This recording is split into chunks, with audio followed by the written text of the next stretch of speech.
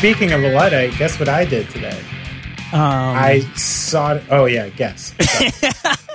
You connected your router to your modem? No, that was a couple days ago. I heard you start to say, you didn't say solder. You didn't solder. Not anything. Solder, close.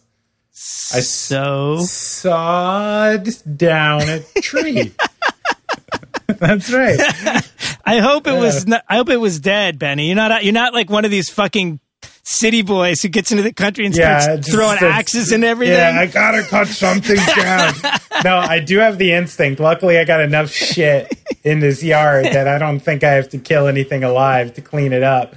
But I bought these cool, really tall clippers. You pull this thing, and it, for stuff you can't reach. Yeah. Like I know those 10, things. 12 feet up. Yeah. Got a saw on it. Yeah. Those are useful. I'm having fun out here. It's like a giant playground. So, are you gonna have like a bonfire pit? No, I don't know about that. But you're not rural. Not yet. I'm gonna take it slow. I don't want to jump out here and just be like, yeah, I'm fucking this. I'm still a city slicker. I'm still more used to walking out of the front of my house and getting an overpriced coffee than I am hedging trees. Right. I got to be realistic here. But, so I'm not trying to go too heavy from the start. But there's a lot of shit that needs trimming on this property. I'm a couple days away from getting a chainsaw, though. I'll tell you that. Dude, you gotta have you need to make a bonfire pit so that you can burn off all this fucking detritus. I don't have that. I'm not out I'm in a neighborhood. You know? It's more suburbs. I know. I'm fantasizing. Not bonfire pitting. Yeah. It's like the guy's looking over your fence. What the fuck are you doing over here, man? Smokies won't come out here. I gotta burn it. No, it's not. I'm projecting my time in Vermont on you, man. I think you more put it to the curb. Yeah. And once every couple weeks, someone comes and picks it up. I'm pretty sure that's you gotta get a special bag for what do you call it? Yeah. Recyclables. But so I'm trying to take it slow. Even take this for instance. There's one part of the yard I wanted to fill up with something. And I'm like, yo, we eat a lot of apples. Let's plant a couple of Honeycrisp apple trees. Oh. Honeycrisp will cost you $2 a piece at the market. If I got a couple bountiful trees in the yard, I'm never paying for apples again. And then I talked to 2 people. They're like, yeah, the deer are going to eat every one of your apples. You'll never get an apple. And the ones that they don't eat will be eaten by bugs because apple trees are impossible to grow without tons of chemicals. Organic apples, I don't know what the fuck they're doing, but they're coating them in wax or something. It's so hard to grow apples. So this is that's a highlight of why I shouldn't be taking too much on to start. But I don't know what I'm doing. Dude, I got to do one of those tests of my soil to see what can even grow here, Right. There's low maintenance stuff you could do though, probably berry bushes and shit like that. There's stuff that you don't have to tend to. The deer will definitely eat it all. How more could we bore people than landscaping? We're already 2 dads. We're talking about which trees will be fertile in this environment. How's that bathroom renovation going, Benny? Yeah, Jeremy's got probably a nice young crowd. He's actually still in touch with culture, They don't want to hear this dad shit. Yeah, we're literally 30 seconds away from ripping a Steely Dan record. We got to cut it out here. Oh, Jesus, Brad. You're the New Yorker now. You got the tight jeans. You're supposed to be hip. Hey, so, yeah, we have Jeremy Bolm on here. It's awesome. This will be the second going off track that he's done. He did also, as he says on the show, he guest hosted another one. So it's 3 times that he'll be with us. Yeah, I totally forgot that Justin Pearson story. We had Jeremy in studio in New York, and it was great. He was a great interview. And he got word that Justin Pearson was coming in next, who's one of his idols. So we were like, oh, do you want to co-host with Justin Pearson? I totally forgot about this story. Yeah. And I love he's like, all right, I'm intimidated by him, but if he comes in and he's cool, I'll do it. If he doesn't, I'm bailing. Right. Yeah. What a funny story. Yeah. But Jeremy's the all-time classic dude. So we touched on it a little in the interview, but maybe a month or 2 ago, Jeremy texts me. He's like, oh, basically, like, do you want a record? And I'm like, hell yeah, I want a record. And it shows up, and it's just this beautiful 7-inch with a nice white flexi inside. The cover was like a beautiful die-cut cover with Touché Amoré written into it.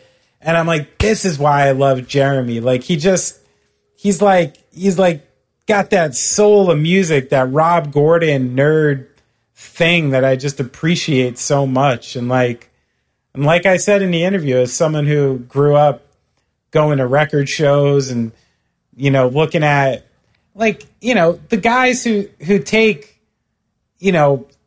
60 crates of records to the basement of a Holiday Inn on Saturday and Sunday. You know what I mean? This isn't a luxurious, like, fun life they're doing. Like, they're going to people's garages in, like, Linden, New Jersey on a Thursday to buy some shit collection and then have to fucking leaf through it for hours. And they don't do it, they get some money enough to live, but there's like they're like almost, they're monks. They're monks. Yeah, exactly. Dude. They're holding scrolls. They're passing history on from one gen. Like, when they do that, it's more important than just like, oh, $3.99. Right. Like, it's more important than that. It is like a handing over of something. Yeah. And I love guys like Jeremy because he's just like fully in the spirit of that. He recognizes the story that's being told from it and the work that goes into it, and the fact that every single piece of music you hold and every vinyl you hold is important, and it's special, and it was somebody's probably life work, you know? Mm-hmm. And it deserves a place to go. I think it's cool as shit. So I truly respect the people like Jeremy who are keeping it alive. And he doesn't even wear those shitty silk shirts that John Cusack wears in High Fidelity. He's supposed to wear a monk outfit. I'll still never get that. High Fidelity is one of the best movies I've ever seen. But whoever dressed John Cusack in that movie, nope. There's a lesson there, and get the appropriate costume designer. It's just like when he shows up to Charlie Nicholson's house in that really baggy, like, silk shirt. I'm like, that's not a move a guy like Rob Gordon does. You know what I mean? He's not putting on his dress-up shirt to impress those people. He's going to go like the opposite, He's going to wear like a hockey jersey trying to be like Robert Smith or like, just, I don't know. I never bought that aspect of the movie. That took it that took you out of it a little bit. I mean, fuck, would you ever wear a baggy silk shirt? Button up?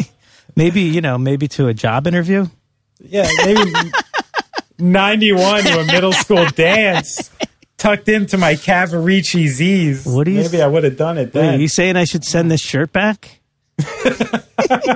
Look, I bet it's comfortable. Silk. Do you have silk pajamas? I don't wear pajamas. I used to have a pair of silk black. I guess I still do somewhere. With my initials on them.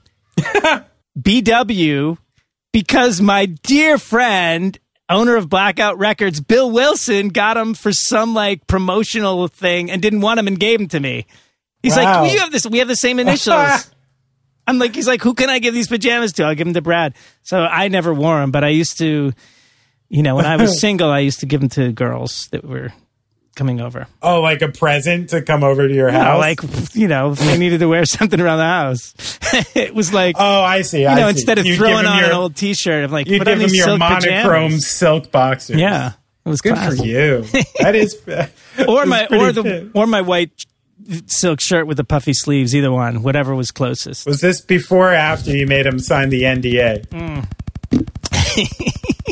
You go Derek Jeter style. You walk in the front door, you sign an NDA. It's a clipboard. You walk on out the of the front door and you get a gift basket. It's a clipboard.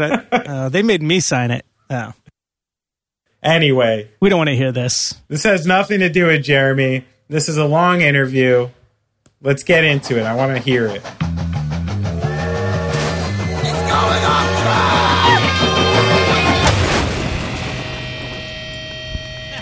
Oh, wait. Oh, shit. Oh.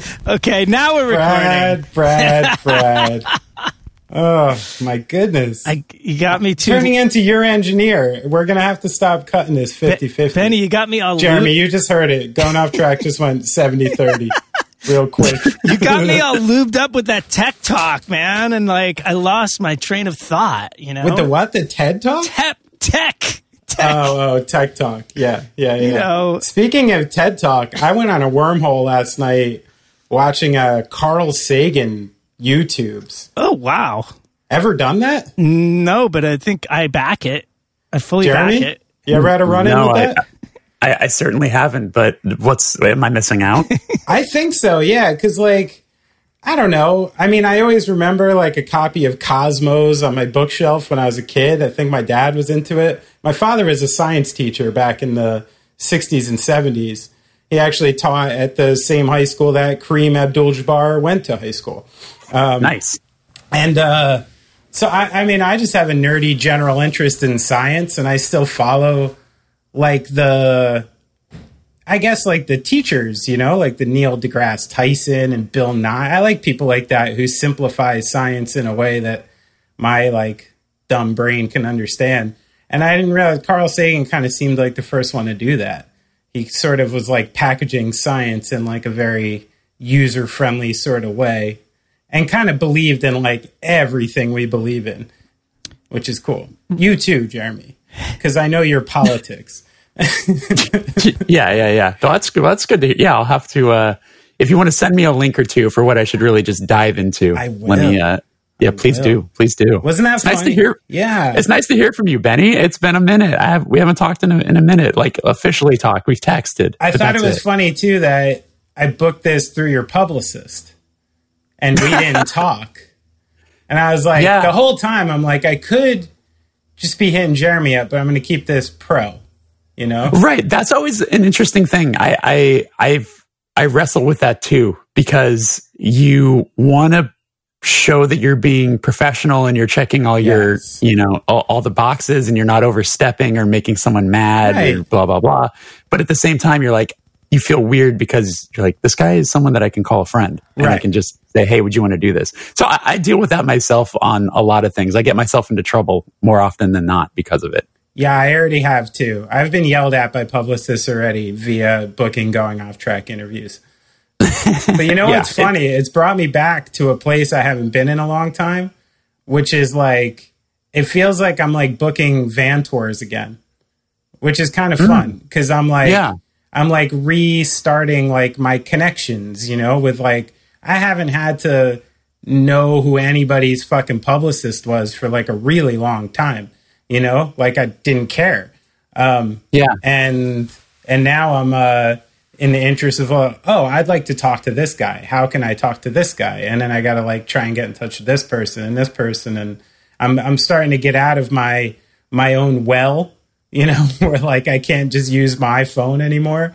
And I and I got I'm dealing with that. I'm dealing with that at this exact very moment right now. I started a podcast a couple months ago. I know. I was going to say thanks for that.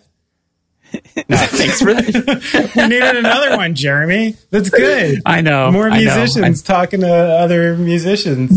No, Steve, that's where I'm different. I'm talking to all sorts of people. So I had a cartoonist from the New Yorker on, and I had, you know, all right. Tomorrow an episode with a tattoo artist, Dan Smith, goes up. So all sorts of that's cool. But for instance, currently to attribute it to what you were just discussing with booking the van tour thing is I understand what you're talking about, because the feeling I'm having right now is the feeling that we all had when we booked DIY tours, which is I don't want to reach out to someone else right now to fill this spot because I think I'm going to get this one this week, but I haven't heard yet. So I'm down to the wire almost, where if I don't do an episode by Thursday, I'm going to be shit out of luck next week. So it's like, I'm holding out hope this is going to work. Yeah, like you don't want to confirm the Akron basement show while the Cleveland bar show is still on the line. Exactly, because I don't want to have to drive back 4 hours. You know, I got to keep going. I got to keep going east. I know. But it's fun. Exactly, it brings me back to those days of like, I remember, you know, when I was just cold calling, booking tours and opening your email. This is pre-iPhone, so maybe people just open their email all night long now. I don't know. But you used to like open your email in the morning and it was like, did you have a birthday present of a promoter somewhere actually answering you? And did they actually even say yes? And it was like the best feeling when that would come. The best feeling. God. Who's your biggest score so far for the podcast that made you feel good like that? What's the biggest score you said? Yeah, what was your biggest podcast score so far? I got to interview the photographer Atiba Jefferson. Oh, cool. He's a big skate photographer, but also like sports photographer and all that. And that for me was the most nerve-wracking one so far because I don't know him personally. I met him in passing. He came out and hung out with Turnstile when we did a tour of Turnstile, and seen him around once or twice since then. But it's always just like a high five. We don't know each other personally. So Brendan from Turnstile got us in touch, and he was super kind and down to do it. But, I went into it super nervous because, he's got a big following and he's got a very big career. And, we talked for an hour, and I try to keep the shows to about 45 minutes or something, like just sort of quick to easy digest sort of a thing. But we talked so much that we didn't even get to like his NBA part of his life. So it's like, man, it was hard to sort of do that. Because if I'm talking to someone I know personally, it's easier to sort of comfortably rally them into like talking about something else. And I'm also still new at it. Right. Yeah. So it was like, I was loving the conversation, but I'm also, I'd be lying if I said I wasn't side-eyeing the clock. Right. You know what I'm saying? Yeah, it's tricky. It's a tough. I'm sure you both deal with that, where like you're enjoying the conversation, but you're also in the back of your mind knowing that you need to take this somewhere else, and it's hard to sometimes segue when you also have other topics you want to talk about, as well as maybe a time limit. Yeah, 100%. And I've had to learn. Benny's a bad clock watcher. Yeah, I mean, well, I've had to learn to kind of let the hard to reach chips go. To use a line from Clerks. Like sometimes I'm looking at my notes and I see a question where I'm like, it's a really strong question, but we're this far in the interview and it's got nothing to do with anything we've talked about. And kind of the only reason to squeeze it in now is because I'm impressed with my own question, and it's not really going to help the interview. This is for me, not for you. Exactly. Yeah. So I've been trying to really like focus on that. What's your do you have an intention with the podcast, and when you're interviewing, are you specifically trying to get something out of somebody or get to a certain point? Like, is there an intention to the whole thing? So it's called the First Ever Podcast, and I know it's not necessarily the most groundbreaking, reinventing the wheel sort of concept, but a lot of us like to talk about the early days with certain artists. And for me, instead of just focusing on like the obvious early days stuff of where were you born type stuff, it's more so like all about just the first experiences. So it's like, what was, if I'm talking to, just for, easy conversation, a musician, it was a guitar player. It's like, what was the first song that you found yourself falling in love with? And what was the first guitar you got? What was the first song you learned how to play on that guitar? What was your first band? What was your first tour? What was your first recording experience? Yeah. But I try to do it in a way that's conversational. And that's also me getting my footing on it because, I'm still new. I've been on enough podcasts, but I haven't hosted enough. So like there's that level of sort of anxiety that I get, the nervous sort of energy where I'm not only self-conscious about how I'm talking, but also like how I sound and all this sort of stuff. So like, it's that sort of like, it's good for me because I'm wrestling with things that are out of my comfort zone, but I'm also doing it with people that I respect, which is kind of an interesting way to approach it. But I try to keep it more conversational instead of just like, here's a question, that's the answer. Next question, that's the answer. Right. I try to work them in as we're going, but it's been a lot of fun. I really, really enjoy it. And I think that I have to imagine you've experienced this more than enough times where what I really like is that even if I'm interviewing, like I interviewed the guitar player in my band, Nick,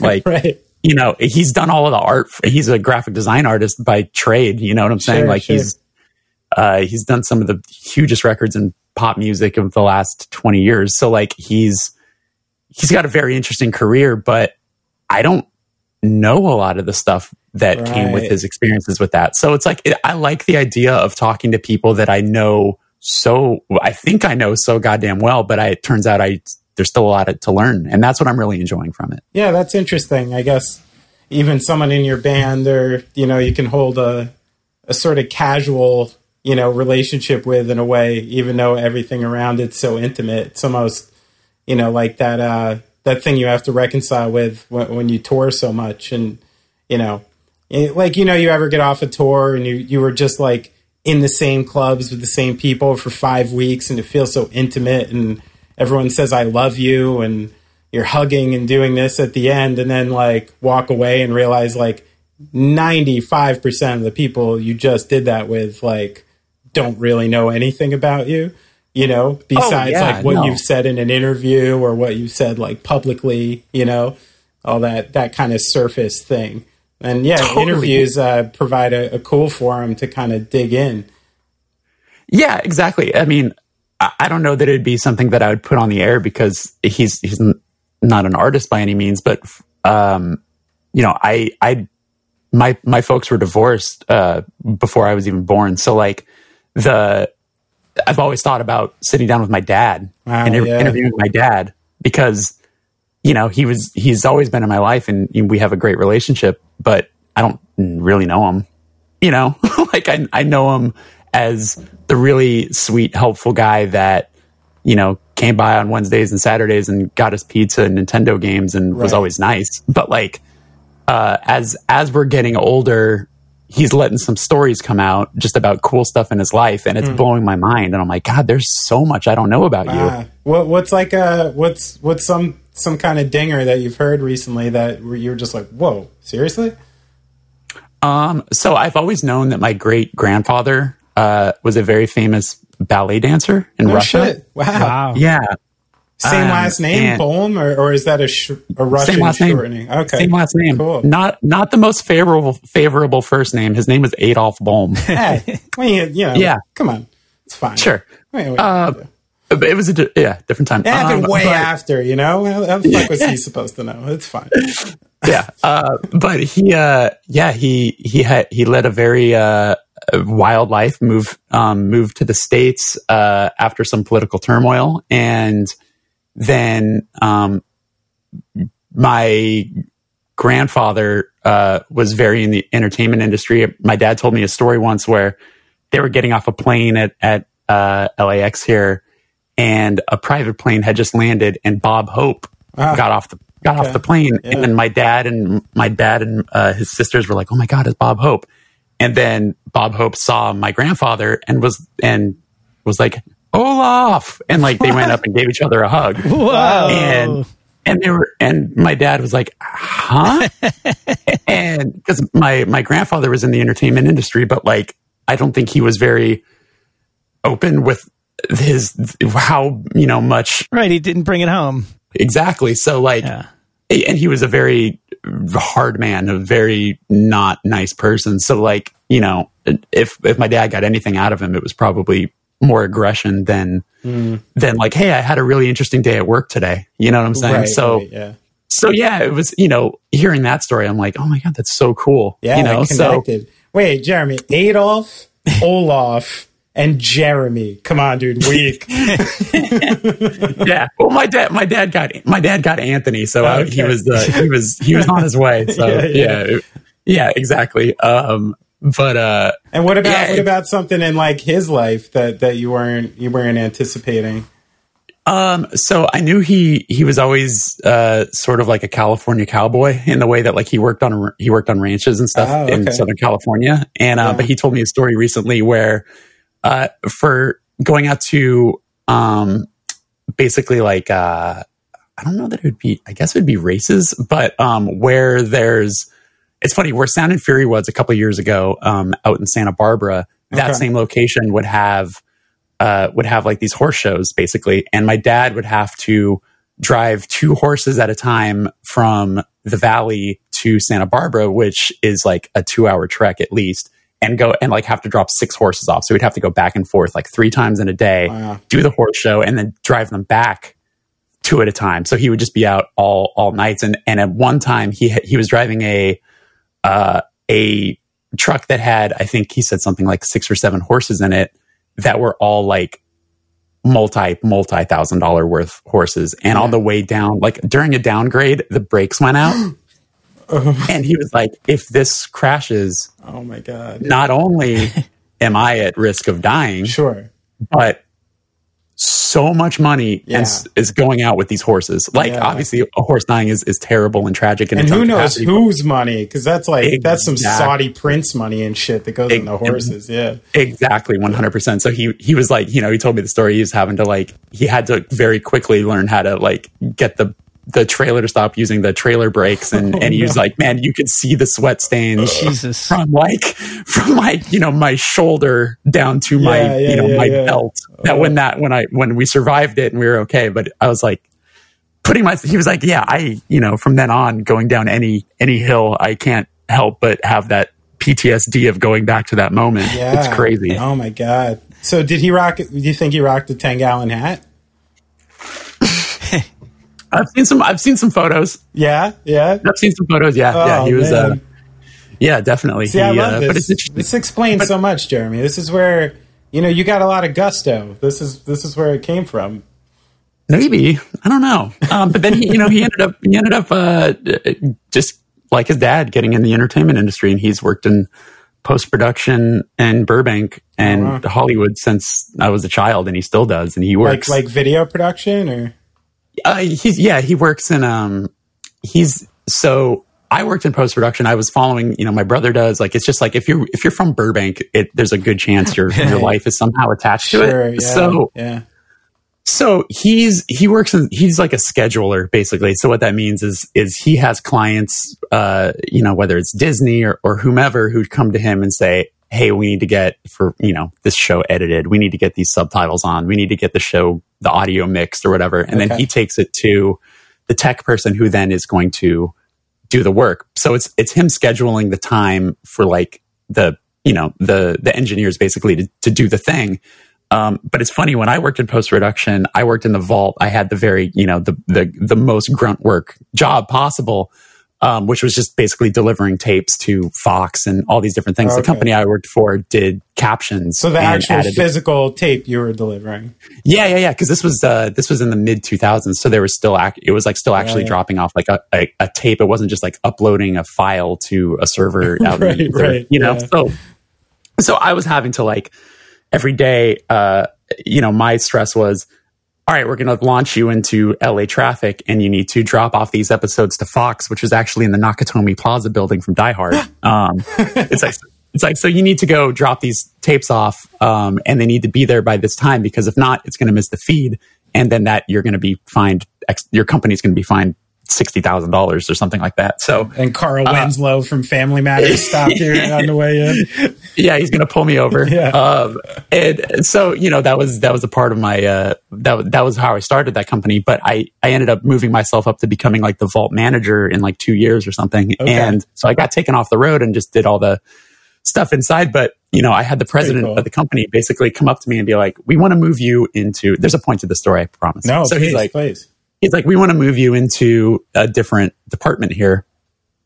And, you'd have to train for it. So the 2 different options are, do you want to become a tape op and, learn how to be a tape op, which would set me in a direction to have a career in my life. I'd learn all these different things, and that would be that. Yeah. Or do you want to train to be a scheduler, which is what my father does? Oh. And I was like, the vault is the safe space. So the vault is where the tape ops come in to talk shit on the schedulers. The schedulers come in to talk shit on the tape vault people. No one is happy. Yeah, everyone is miserable because the scheduler overbooked this tape op. The tape op can't stand the scheduler's attitude with this stuff. Blah. So I'm getting both the worst sides of the jobs. It's like entertainment middle management. Like, yeah. So when they're like, what would you like to train for? I said, I think I'm good where I'm at. And I just said no. and ended up leaving that job not too long after. Just because I was like, I look at my dad. My dad is, old now. He's I think he's 70 now, and he still works. He still goes into work at 5 a.m. and comes home at 11 p.m. Sometimes he stays overnight. Wow, he's like, it's a very demanding job, and he jokes. He's like, when I drop dead, make sure I do it at work, so we get a bigger life insurance payout. He's like, he's the most workaholic person on earth, and I've seen how it's taken its toll on him, and it doesn't look like a future I want. And then I can work a straight job and do the thing, but I'm never gonna not want to, not to call myself an artist, but I would never want to not be a musician or make things. I enjoy that too much. So it would just take up my life, and I wasn't prepared for that. Yeah. I think it's pretty safe to call yourself an artist, Jeremy, with your line of work and everything you do, and that beautiful album you just sent me, the 7-inch with the beautiful die-cut cover. That was so awesome. Thank you so much for sending it. I was so happy to just even get a record in the mail randomly anyway, but then to get such a beautiful record in there. Now, you are one of the biggest record enthusiasts I know. I have a couple friends who are, the proper record store nerds and set up at record shows just like you. But like, what is it like? What is it that just draws you to it? I mean, like, I know you find a very kind of romantic quality in the whole thing, and I'm just curious what really draws you to albums like that, or records in particular. Yeah.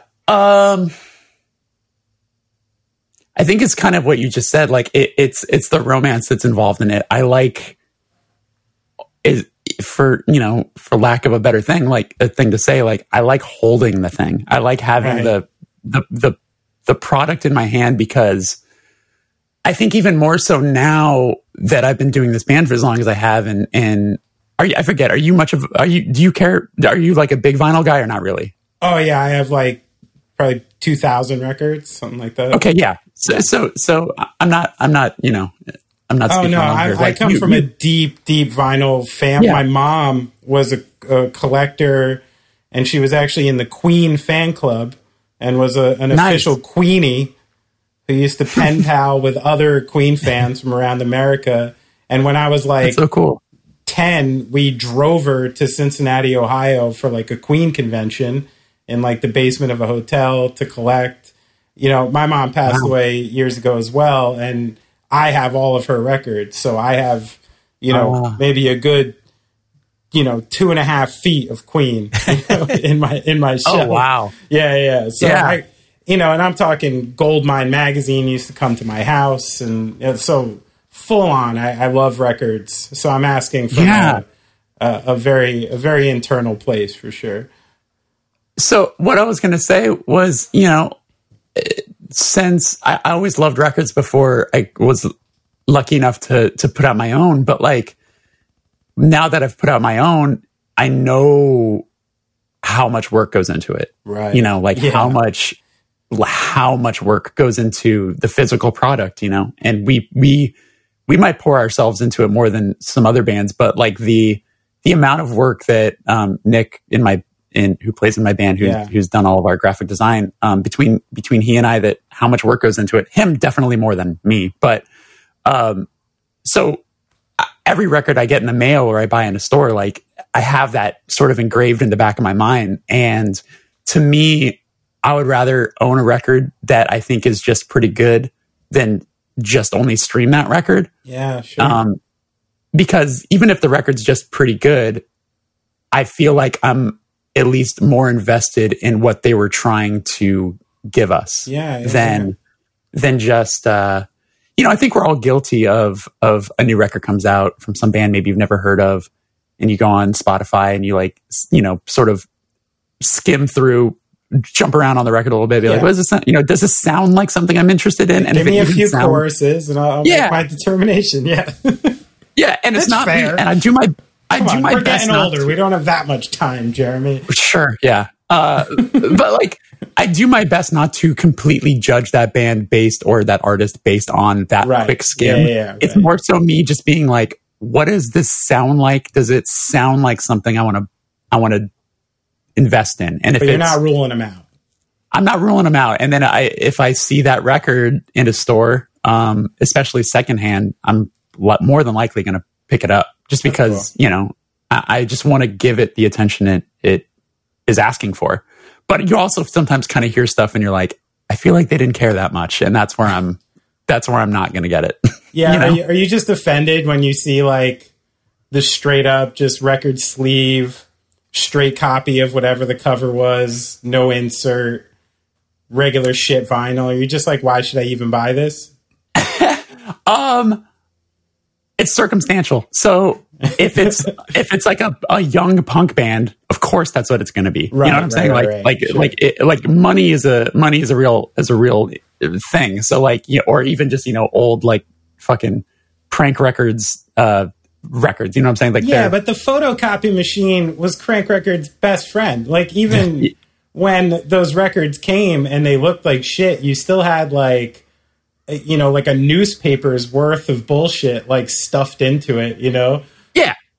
And that's I'm cool with that. Even just whatever black vinyl, it's totally fine. And I get that. And I'm all for that. But I get more offended, way more offended. Okay. By the major label reissue of a record that everybody has always wanted for years, and then it arrives with like, no sleeve or like not shrink wrapped, insert, thin vinyl, shipped thin vinyl, and then when you see it in stores, it's $35.99. Yeah, right. That's where I'm mad. That's where I'm like, yo, fuck you. You're the reason why the vinyl crested a few years ago. Right.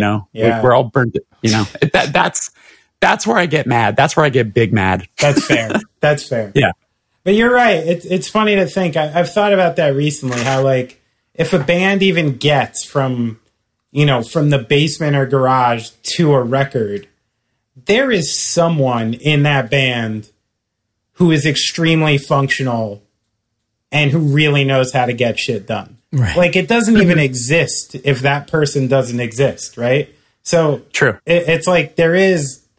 You're right. Behind every one of these things, there's somebody's maximum effort, and that is very much worth at least a listen and at least not disrespect.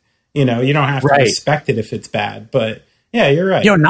Not to name names at all. It never would. But no, do it. It's always fascinating. You're too nice, Jeremy. You're too nice. Get into it. What's fascinating to me is when a band has that member, the go-to. I usually call them the ambassador to normal. We're like right. The one member in the band that you can have a normal conversation with. They're approachable. Yes. And then that person leaves or gets kicked out or quits. You're just like, done. Oh my God, what is the future of that band? Yeah. No, it's true. It's like a sports team. It's like when it loses its leader. There's a vacuum. There's a leadership vacuum. And if it doesn't get filled, like there's so few bands who can just operate as these crazy democracies, The only one I know personally that can pull it off somehow is the Menzingers. Like they're the only band that I look at and I'm like, I don't know who's the boss. I don't. They're the only band that's not Canadian that's been able to pull that off. How funny. How funny. Yeah, that's a really funny example. Yeah, they're all in the Touché van. We had a joke that still is alive way after the tour. We toured with them in 2011. Okay. And the joke is, who's your favorite zinger? Because it's an impossible game. What are you going to do? Yeah, you can't do that. You can't do that. No. They're all so wonderful in their own way. Yeah. And, it might depend on the day. Be like, you know what? Today, I think Greg's my favorite. Yeah, it depends what you need. It depends what you need. They're all there for something. Yeah. Yeah, exactly. Adore those guys heavily. Well, this goes perfectly into a new segment here on Going Off Track that I think Brad thought I was kidding, but it's actually happening. Because one of the biggest alien enthusiasts I know is Tom May of the Menzingers, who is a deep, not conspiracy theorist, but he likes to get to the other side. And we've had many conversations about aliens, and he is a true believer in alien life forms. Now, Jeremy, where do you land on the existence of aliens? Are they already here on Earth? Are they in the universe? Do they not exist at all? Before I answer this, I would like to say thank you, because I've been doing press for the new record for a long time now. And I've been answering a lot of the same questions. Sure.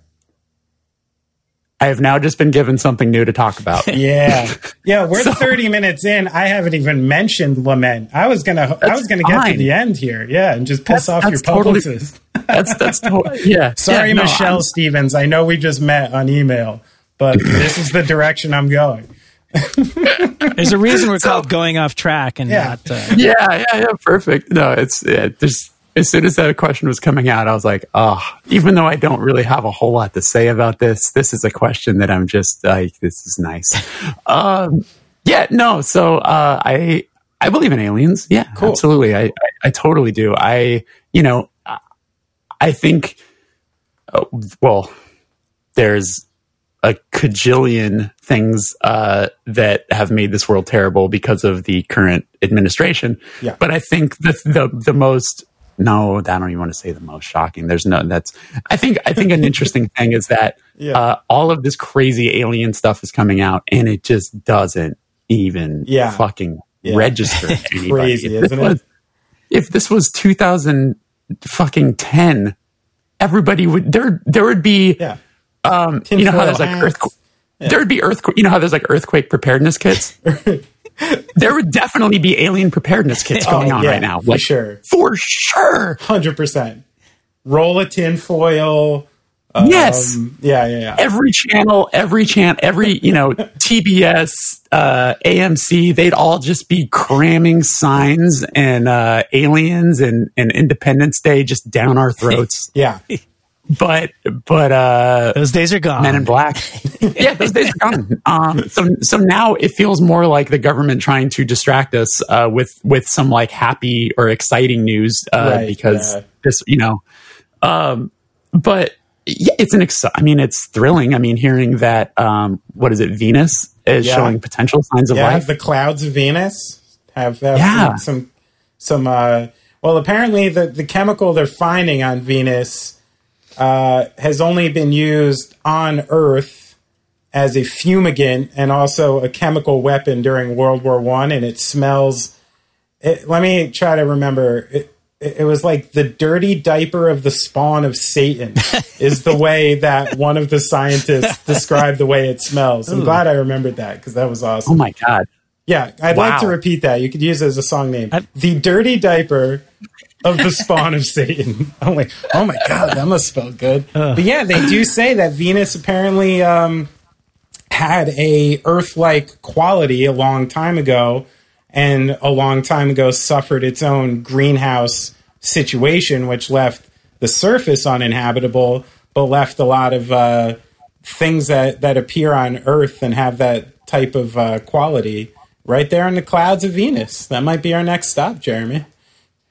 Now, it's been a minute since I've thought about planets. How is Venus so far out of our way that it's like impossible for us to visit? Because obviously Mars has always been the talked about next destination. Like how impossible are we talking with visiting? I feel like Venus is next. No, it's pretty closest after Mars, maybe. Yeah, it's actually the one prior to us. So there's the Sun, Mercury, Venus, then Earth, then Mars. So it's on the other side. It's like if you're in Ohio, Mars is New Jersey and Venus is California. Okay. To put it in touring terms.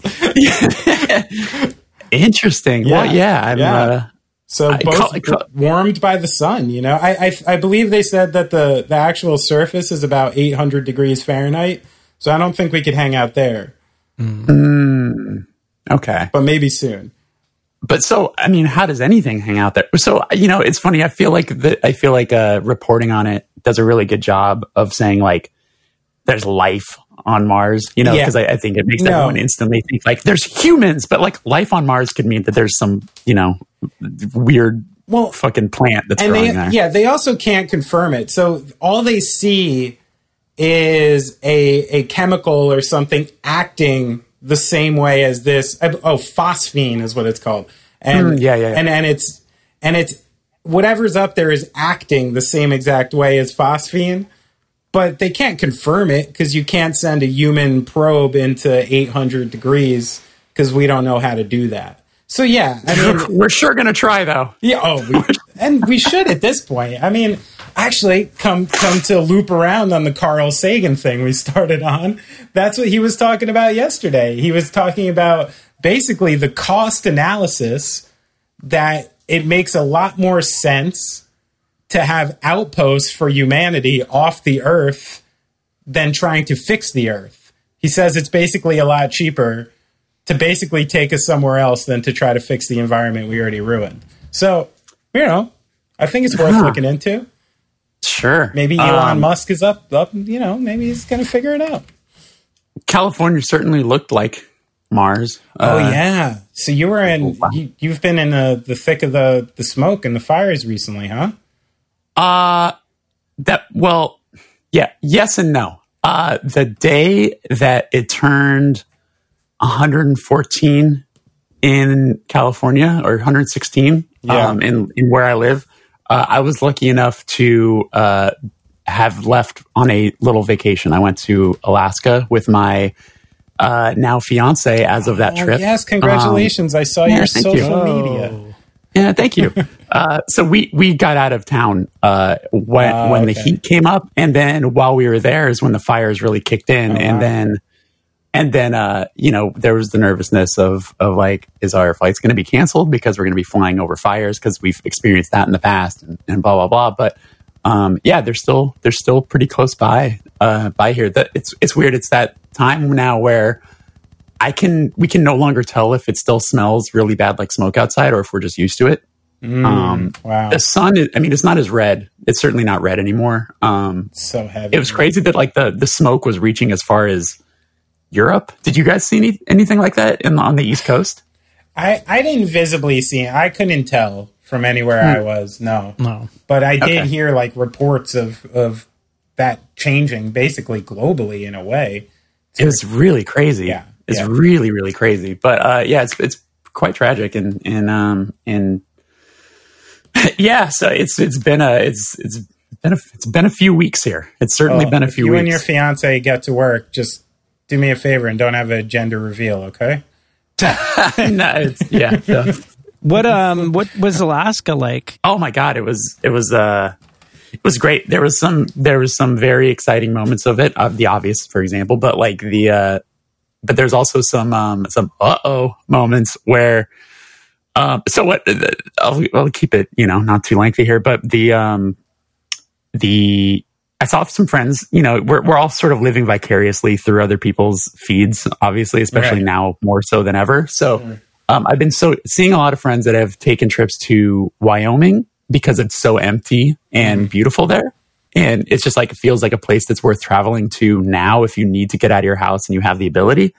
Is that like a COVID thing? Like people start going out there during... That's what I mean. Yeah. Like the cases there are really low. And it's so spread apart to where like you can kind of find your own adventure away from people. Sure. Yeah. And it's also an inexpensive place to travel to. So that's one thing. And then I also saw some friends had been up in Alaska. So I was just sitting on my couch and I was like, man, how impossible is it to go to Alaska? Because that's like other than Hawaii, it's like the one place in the United States that you can travel to that doesn't feel like the United States because we can't go anywhere else. Right. So I looked up tickets and it was like $200 round trip from LA. And I was like, we have to do this. So, I sort of figured it out, whatever. So we got tickets like a few weeks in advance. And then, obviously I had to figure out getting the ring and all that sort of stuff. So that was a whole other fun thing. But this was the bad part, which was bad on us, which was a real rough way to start the trip, which was obviously, a lot of people have been asking us the friends, how was traveling and flying and all that. It wasn't too bad. LAX, for those who've had to go there, it was pretty empty, which is a beautiful blessing in disguise because it's arguably one of the worst airports in the world. Sure. Yeah. Hey, we're from New York, dude. Don't even try. Yeah. Do not even fucking try, motherfucker. I get off planes in LAX and I'm in a rental car in 15 minutes. Don't even. Oh my God. You're talking to the wrong person. Yeah. I mean, JFK is JFK, LaGuardia. Come on. They're all a fresh hell to me. Yeah. I like when people try to say, look, LaGuardia is like so much easier. I'm like, are you fucking nuts? LaGuardia is easier, but you have to take a train, two subways, and a crosstown bus to fucking get there. That's the problem. Absolutely. So, but no, like we have a layover. So we have a layover in Seattle, and then we hear as we're on our layover them say, and just a reminder to have your negative COVID results available upon landing, and you need to have had these tests done within the last 72 hours. There was no like information given to us, like there was no heads up on that. Holy shit! So we're looking at each other, being like, "Oh shit, what is this going to mean?" So, and what does this mean for the future of our trip? Everything, I have a ring in my backpack as I'm thinking about this. So it was like, so they're like, "Oh, don't worry. When you land, you can get if you don't have your results, you can get tested at the airport. It's going to be $250 a person." Oh, what a fucking scam. Is it like Frontier Airlines presents COVID testing? And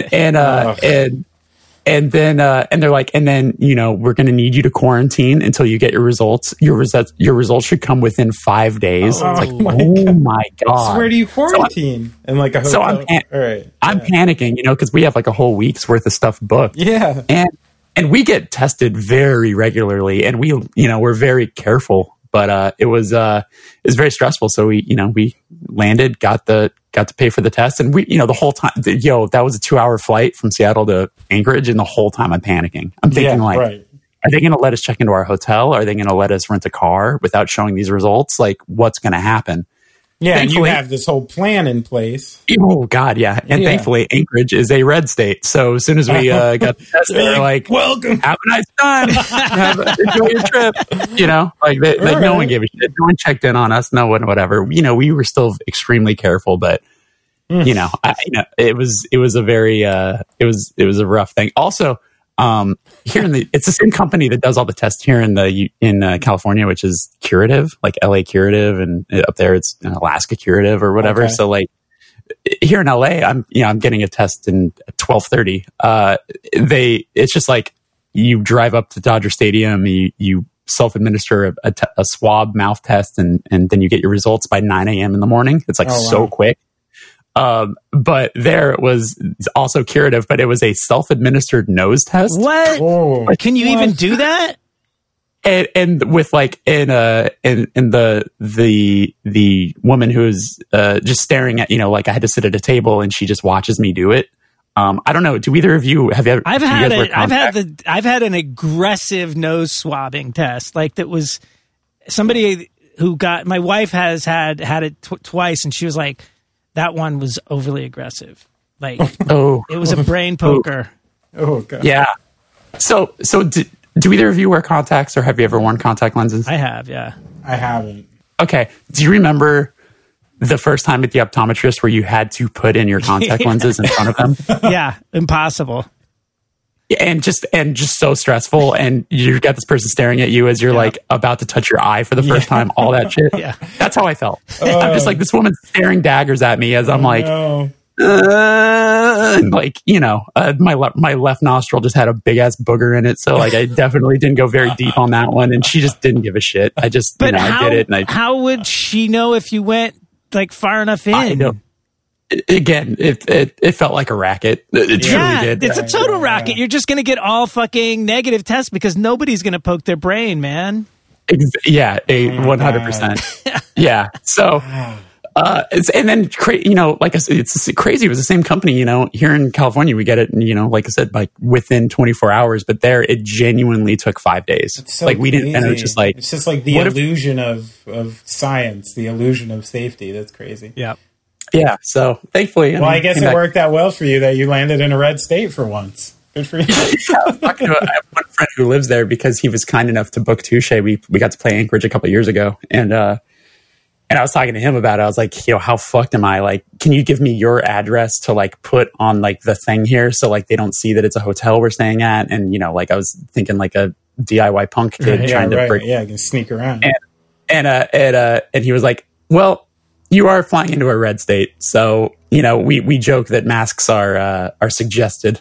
So, it's but I was surprised though. I got to be honest, like Anchorage or Alaska in general was certainly more thought out than Los Angeles or anywhere else I've been in Southern California, right? Where they actually do the contact tracing. Like any business you sit down at or you get a coffee at or whatever, they have you write down your contact information in case someone does test positive and they have to find out who brought it. Oh, really? So, okay. Yeah, I was impressed. I was very impressed by that. There you go, Alaska.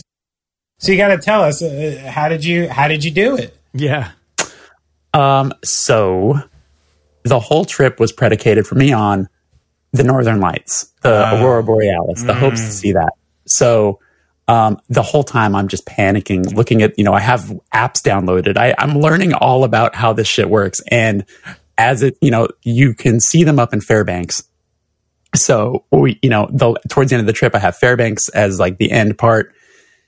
And I'm looking at the weather being like, shit. It's because you need perfectly clear, right?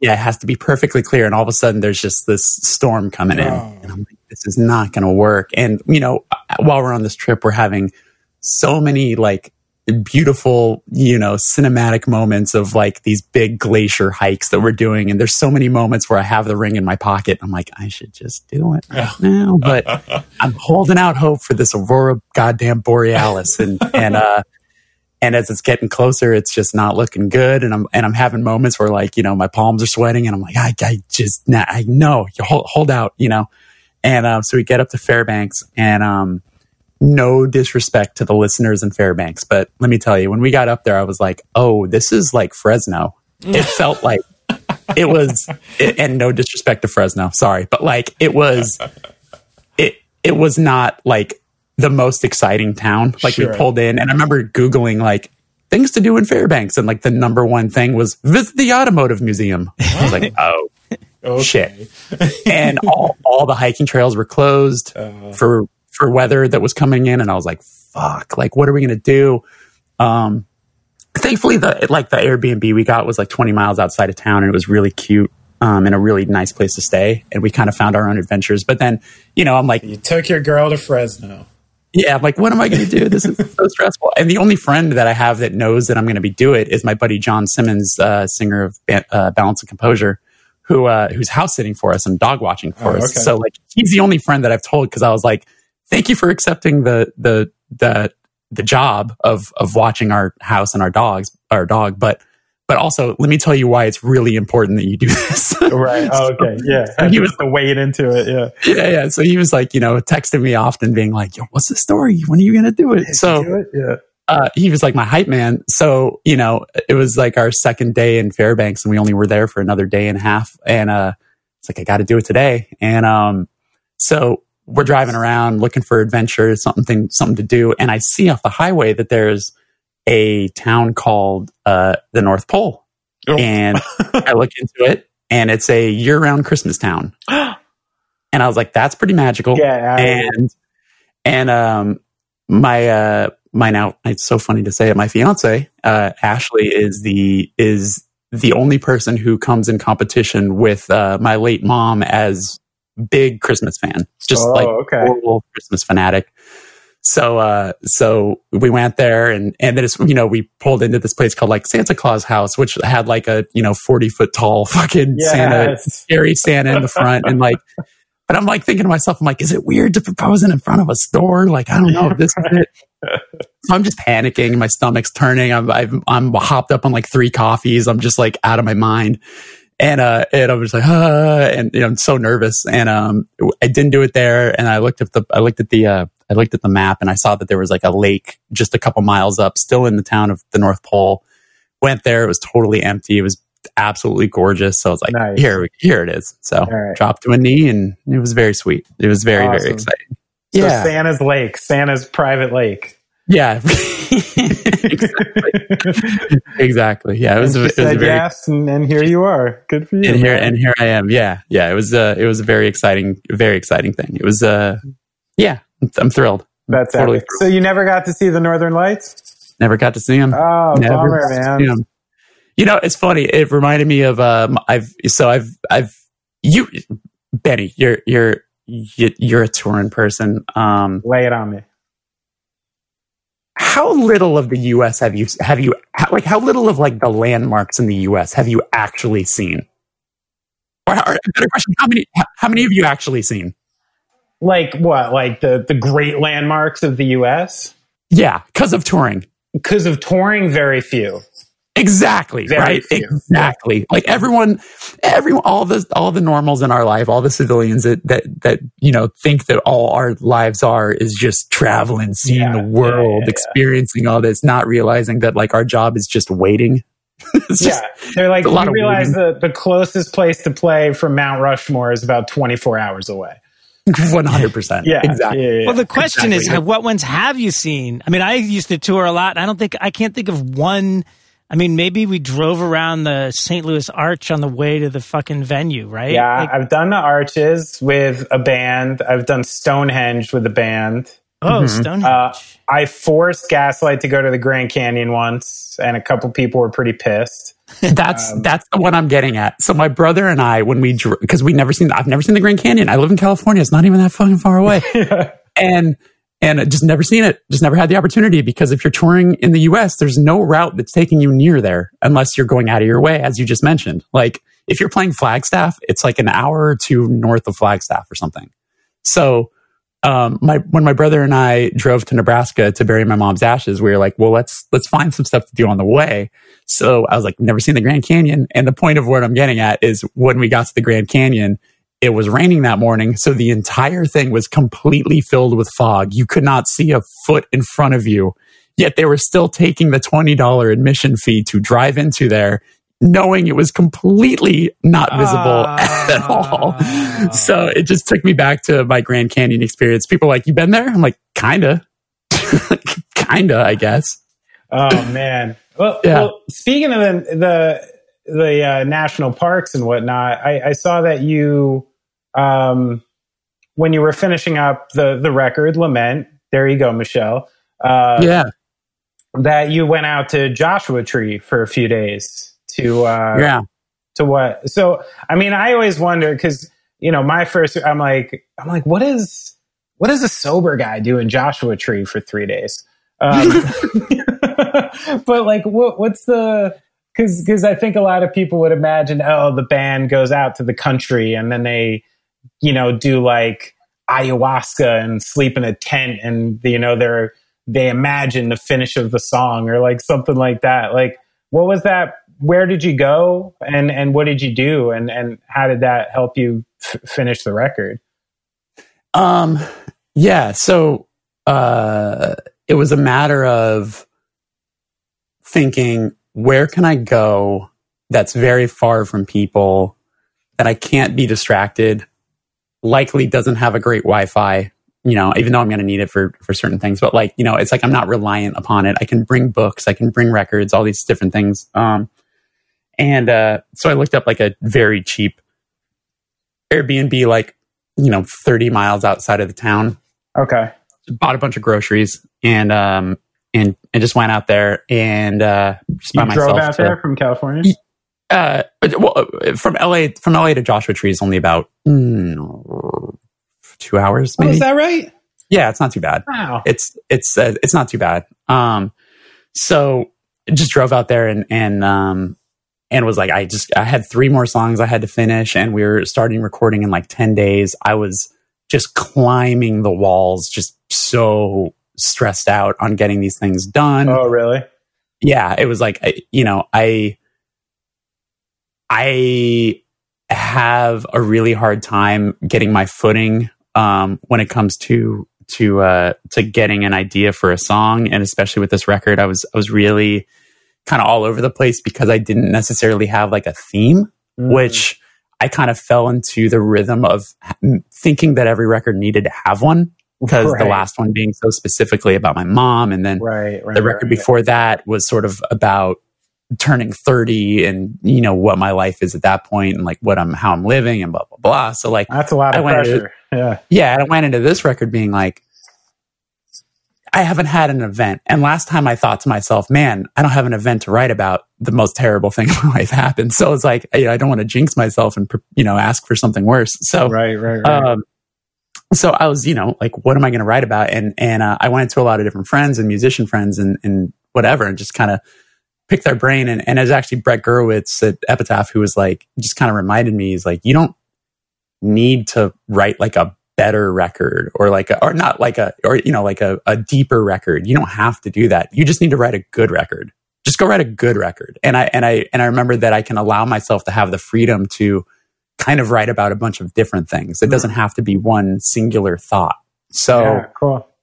So that was very helpful. So I went out there and I was like, okay, what am I going to do? And so I wrote a song called Exit Row, which feels very, very, very much like I feel like you can hear in sort of the song on the record that like I'm climbing the walls just out of my mind, sort of anxious to like it's like the most claustrophobic song I can imagine from us. And interesting.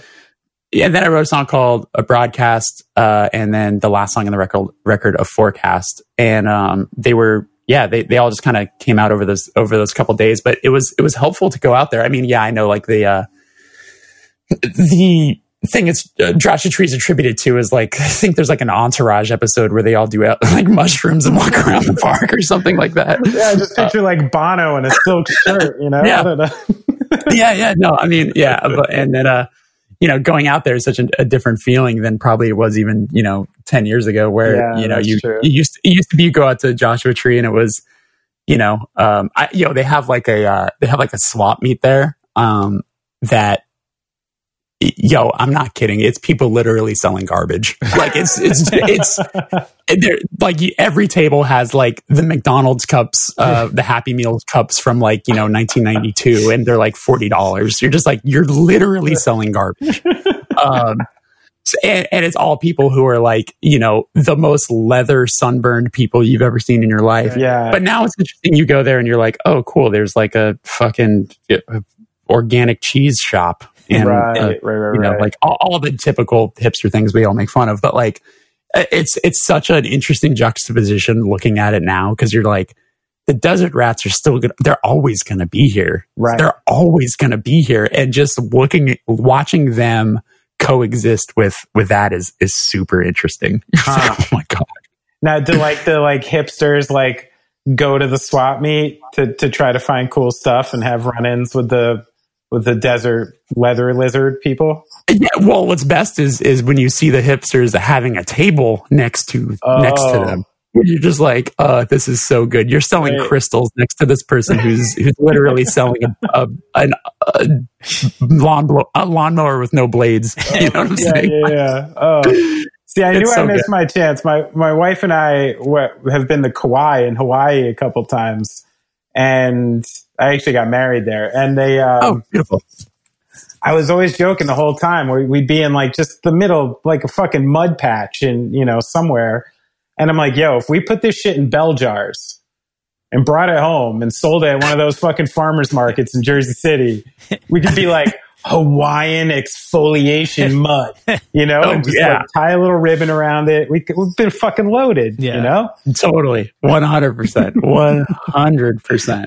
That's awesome. That when you worked with Ross Robinson on this one, was he, you know, part of the pre-production process that early? Like when you went out there, when did he get a hold of the songs and you guys start working? That's a good question. One I haven't been asked yet. So again, killing it, man. So he historically has always been a part of the pre-production, because he comes from the era of being able to be in the studio with the band for months. Right. So, yeah. So like, he's been a part of every situation where like maybe there's a band that comes in with no songs written, and he's a part of all of that. The days when people had like $1 million recording budgets and used studios to actually write their albums. Precisely. Yeah. So with this though, we found we were writing it on and off for 2 years because there were situations where like we were like, okay, we got to start writing a record. Let's think about it. We'd write a couple songs and then a tour would come our way and we'd be like, well, let's go do this tour. And then we'd come back and then it's always, I'm sure you both can speak to this, but like once you get home from a tour, it's really hard to convince everyone to be like, all right, now let's get back in the practice space and get back to writing. It's like everyone needs at least a month to sort of a little decompress. Sure. And I think what's kept our band together so long is because we have that ability to get home from a long tour and sort of scatter, not really communicate in a healthy way, in a way that like we all have such vastly different personal lives outside of the band that it's always worked where like when we see each other after months of not really hanging, it's wonderful. It feels like a reunion. We're all catching up and learning about each other's lives and then, and it's a healthy thing. And then we get home from tour and it's like, cool, see you in a few months. Yeah. Like I'm in a fantasy basketball league with Clayton and I know you don't know shit about that. Not at all. Zero. But it makes sense. I get it. He's our sports guy. But yeah, so like, it's 2019 for us, we looked at as like, well, this is the nostalgia year. So like, we're going to re-record our first record. So we did that and we reissued that with like a big deluxe reissue of it. But actually when we went into the studio to re-record that record, we used that same time to do pre-production demos for the new record. Oh, okay, so we just like, we're like, okay, we're in the studio for a few days. Let's just use it as best we can. And then we got a European tour with Death Heaven come our way, and we were like, well, they're a band we've always wanted to tour with. Good tour. Let's do that. And then we were like, okay, so the original plan was like, let's record in the summer of 2019. And then we were like, well, let's do this Dead Horse thing. Let's play some Dead Horse shows. And then we're like, okay, we'll record in the fall of 2019. And then we got the Death Heaven tour. We're like, well, let's play these Dead Horse sets on that Death Heaven tour so we can kind of do it worldwide. Gotcha. And then it was like, then we're like, okay, we'll record in the winter of 2019. Right. And then La Dispute came our way and was like, hey, do you guys want to tour? And we hadn't toured with them since fucking 2010. And our bands have always been sort of looked at as brother bands. Yeah, sure. So we were like, well, that'll wrap up the year of nostalgia. It'll put some money in our pockets for the holidays, kind of put some money in our pockets for going into the studio and taking a lot of time off. So, so then we pushed it to February of 2020, and that's when we finally went in. And so in January, we recorded the rest of the pre-production demos with our buddy Alex Estrada, who recorded our first record, and he's done Hesitation Win stuff and whatever. He's always our go-to guy. He's awesome.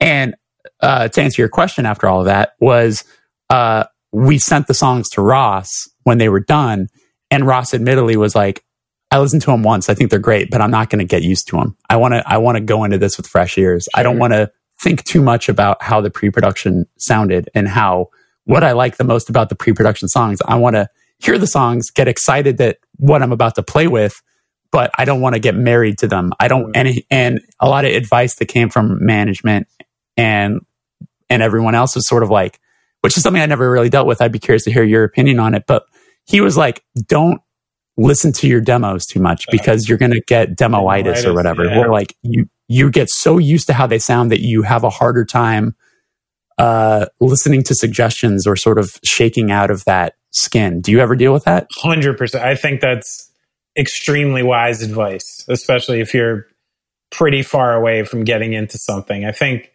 that's when you start to get into like this over analytical battle with yourself when you're there on what is the right decision and not what feels the best or what's the best impulse. So I do think that's pretty sound advice. I've definitely dealt with that before on either end where somebody else had demoitis and couldn't take a suggestion as to a reframing of the song anymore, or myself got it, where you just get like anything, like here's an example I'll use for it. You ever get a compilation where you like loved a song, you loved track 3. It was like your favorite song in the compilation.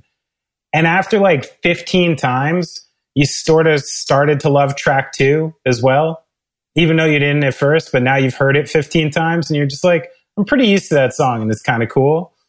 I think like just the same thing happens on a personal level where you just hear something so many times you can't imagine hearing it another way, regardless of what it is. And that's a hard thing to get out of your head once it's in there, because everything is based off it. You know, you change one thing and then a vocal part you liked isn't there anymore. A guitar part you like isn't there anymore. So yeah, I think I've definitely dealt with it. I think it's pretty sound advice. It's funny. What I thought you were going to say was you get used to this song on a compilation and then it appears on the band's next record, but it's re-recorded. And it's like, that's the worst. And then you hear it and then you're like, I'm so used to this way. And I think it's that exact same true too. Yeah, exactly. situation where you're like, I'm used to this one. Mm-hmm. I liked how the guitars sound on this recording. Why is the tempo just a little bit slower on the album version? Listen, you know, it's one of the greatest things about human beings in general is our ability to adapt to shitty things.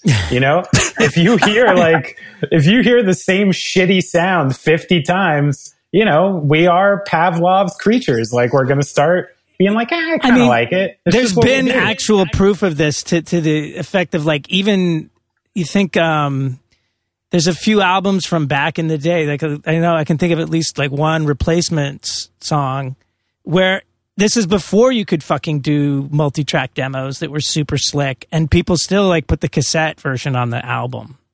You know what I mean? Right. Yeah. And I think like that. So I worked with a band not long ago, and basically what I would adhere to is it should just be used for arrangement purely. Like you should literally pretend that you have a cassette deck in the room with you, and all you're trying to do is remember like, you know, your rough vocal phrasing and kind of where the song changes. You know, you should be able to hear everybody's part, but like, yeah, once you start multi-tracking demos, I think that it gets really dangerous unless you're prepared to go ahead and use those, you know? Yeah. Or if you're just mathy as fuck too, you know? Like, I mean, it depends on the band a lot, but as a general like if you're rule dealing with your escape plan, yeah, like go for it. Yeah. But what you're saying is very real. Like what is important for me, like I got some pushback from the guys in my band when I was like, let's go in with Alex Estrada, because I think we did those literally like a week before we started the record. So for them there was like more studio time before we go in the studio. It sounded really unappetizing for them, which by all means I respect, but for me it was like I need to be able to hear my vocal ideas like with clarity, right? As opposed to just like doing it in our practice space to a voice memo. You know what I'm saying? Like I want to make sure that this sounds audibly right. So that's why I always kind of push to do those sort of demos that sound at least good or like pretty good. And Alex is quite great at especially capturing what we do because we've known him for so long. Right. So working with him is super, super helpful. So, it let me go into the studio with confidence that like, okay, I know how to sing these songs at least. And now I'm open to whatever Ross is going to suggest we do, with them, you know, and there was moments on the record where Ross was suggesting things that I had to take a back seat to and be like, you know, the one or two of them, I remember when he suggested, I thought to myself, like, yo, that's the worst idea I've ever heard in my life. But I'm not going to say that out loud. I'm just going to let him do his thing. And then I would hear the playback of it and I'd be like, holy shit, that was the right idea. You know what I'm saying? Yeah. So that was sort of like a really good learning lesson for me to like not just be dismissive of something because I'm used to how something sounds, you know, like I had to sort of shake that out.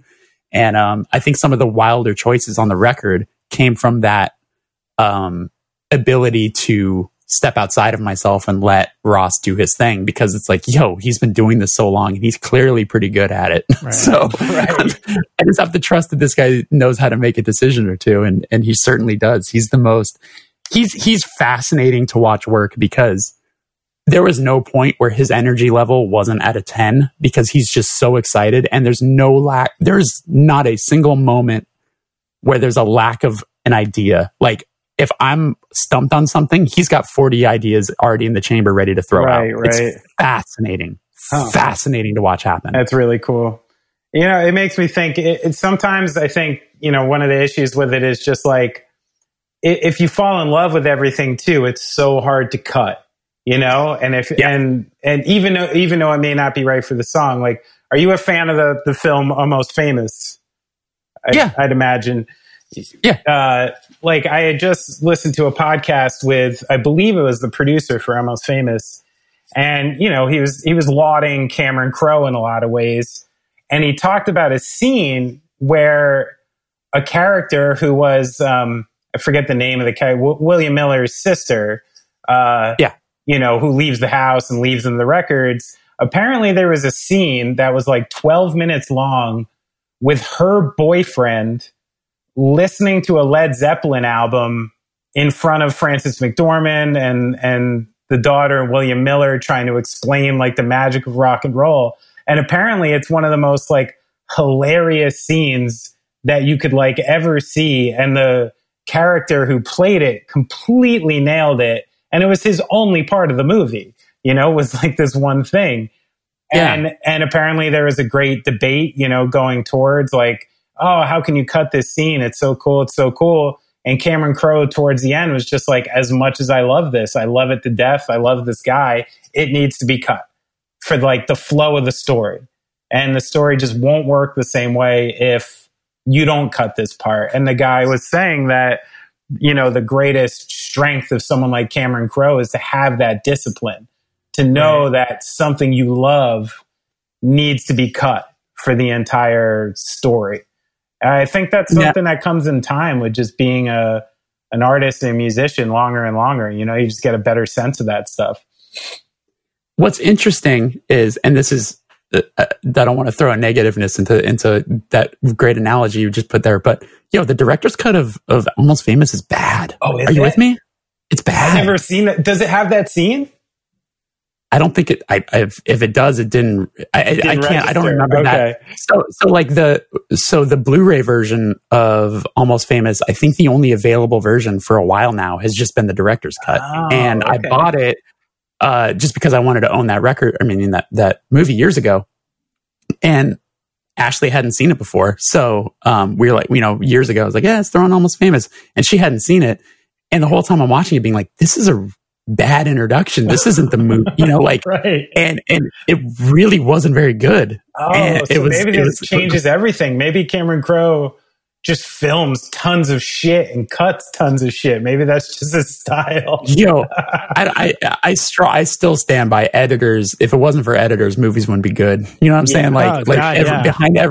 Behind every great director is an editor that just makes it great. Oh, behind some shitty directors are editors who have like made a film great, made it come to life. Yeah, 100%. I mean, that's getting back to albums. I've always been a big advocate for using mixers, because they're not going to know that you spent 5 hours getting that one guitar lead perfect. All they're going to know is like it fucking doesn't work. And I mean, I've done this with my own shit. And I knew I was doing it. I've mixed in parts on stuff that I was working on that totally, I'm like, I know this doesn't work at all, but it took me so long to get the sound. I'm just going to put it really low so you can't hear it, even though it fucking sucks. So I know just from analyzing myself that, and that's why I've always advocated for somebody comes to it, they listen to the tracks, and they're like, okay, I'm going to use everything that makes this song work and nothing that doesn't make it work. So yeah. No doubt. Speaking of records, I got one last question I need from you, the Rob Gordon question. Okay. So records, I need to know your first record. What was the first record you ever owned?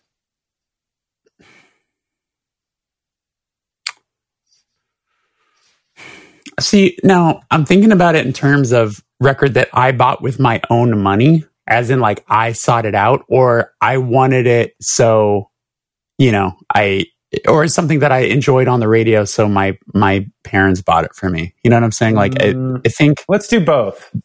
Okay, so I remember this obviously hasn't aged well, but I was obsessed with Michael Jackson. Sure. Like obsessed with Michael Jackson as a very young kid. Like I had a little jean jacket that I filled with like, silly buttons all over because I wanted to look like him in the Bad music video. You weren't the only one, man. You weren't. Yeah. It was everything, like when I was super young, I was just super mesmerized by the fame that he had. Sure. And those songs that were just so catchy. I fell in love with music at a crazy young age where I remember like going on trips to Nebraska to visit my mom's parents and things like that, and my father recording cassette tapes of just the radio. Yeah. And I remember just always laughing when he'd send us those cassette tapes just so I could listen to the radio back at home. I was always just like, really? You just couldn't take out the commercials? You just kept the commercials in here, Dad? You definitely just put a tape in and walked away? Yeah, come on, get 2 tape decks, bud. Yeah. Yeah, what are you doing? But yeah, so like I remember that very, very vividly. So I liked Michael Jackson and kind of a lot of stuff that was also in that sort of realm as a kid. And then it wasn't until I would have to say it was probably Pearl Jam's 10. Okay. That was like the cassette, because I remember seeing the Even Flow music video and being just so taken back by the like, yeah, I remember there's that scene in it where Eddie Vedder climbs the railing. Yeah, what's he doing on the rafters? Yeah. Yeah, and I think that's sort of ingrained in my head, the idea of being in a band. As silly as that is, in 90, I mean, I was born in 83, so in 91, I was quite young still. So, but I think if I was to overanalyze, being the younger brother, looking at all the attention, that this person's getting, he's getting to jump on these people and they're all excited to catch him. Like all that sort of like that attention and that excitement for someone performing just sort of like stuck in my head. So I became obsessed with Pearl Jam, and then not too long after, obviously, I got Nevermind, and those 2 records were, laid the groundwork. Just influenced everything, and still influence everything today. What was your first piece of vinyl? So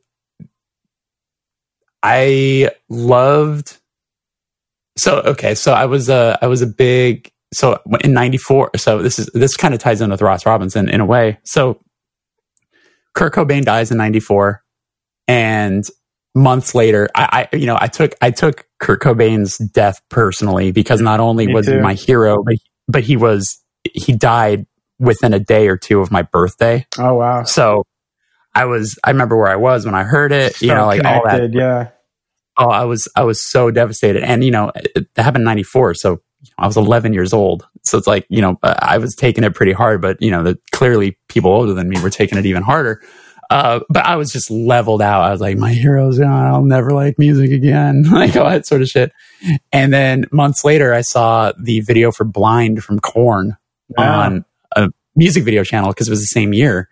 And it's interesting, when you think about it, it's super interesting that we can't think of a time when Kurt Cobain overlapped with like things like Korn or Marilyn Manson, like they didn't exist at the same time. One had to go for the other to come in, I think, which is an interesting thing. That's a whole other conversation. But like, so Korn's music video for Blind came out, and I was like, what is this? It's the most aggressive thing I've ever heard in my life. It's scary. It's whatever. So I bought that cassette tape. And then, not long after, they put out a VHS that was sort of a behind the scenes on the band and that record, and it had Ross Robinson talking in it. And I was just mesmerized by how interesting and weird he was. It's just like, whoa, this guy's crazy. So that like, it took me down a wormhole, and, this was pre-internet days and everything like that. So like, it was the thing of anything that was on Korn's label, which was Immortal Records, which was a short-lived major label connection to Sony. Okay. I bought. So with that, I got Incubus, like the first Incubus records were on Immortal, like Science and Fungus Among Us and all that. And also on that label was the band Far, Sacramento band in the same realm as Deftones. Water and Solutions, classic. Exactly. So Water and Solutions was just fucking everything to me. Still that was like pretty awesome. It holds up. Yeah, they became my favorite band in the late 90s. Cool.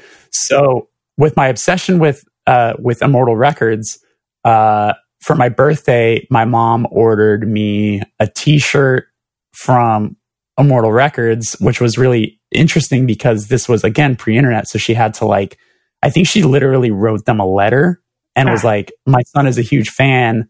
How can I get something? And they sent my mom back a care package, which is really sweet. Oh, so wow. I had like a Far Water and Solutions T-shirt, which I wish I still had because I'm sure those 90s T-shirts are worth something these days. Probably. So, but in it came, there was a Far split 7-inch with Incubus. Oh, they actually have two. There's two Far split 7-inches with Incubus. I didn't know that. One has the song Water and Solutions, and the other one has Mother Mary on it. Great song. So I got that, and it also threw in a compilation 7-inch that has Incubus, Far, Korn, and this band called The Urge, which was like a rap metal sort of ska band. I saw them open for 311. That 100% makes sense. They were right there. Like they were born to be the direct support for 311. By the way, funny story. I was once in St. Louis at a house party getting drunk, and some guy was like, listen, St. Louis is the best music scene in America. And I was like, whoa, come on, name your bands. And he said, Nelly, Story of the Year, and The Urge. Oh my! And I was like, brother, you just got to The Urge on number 3. All right, don't even make me do this to you. Don't even make me do this to you.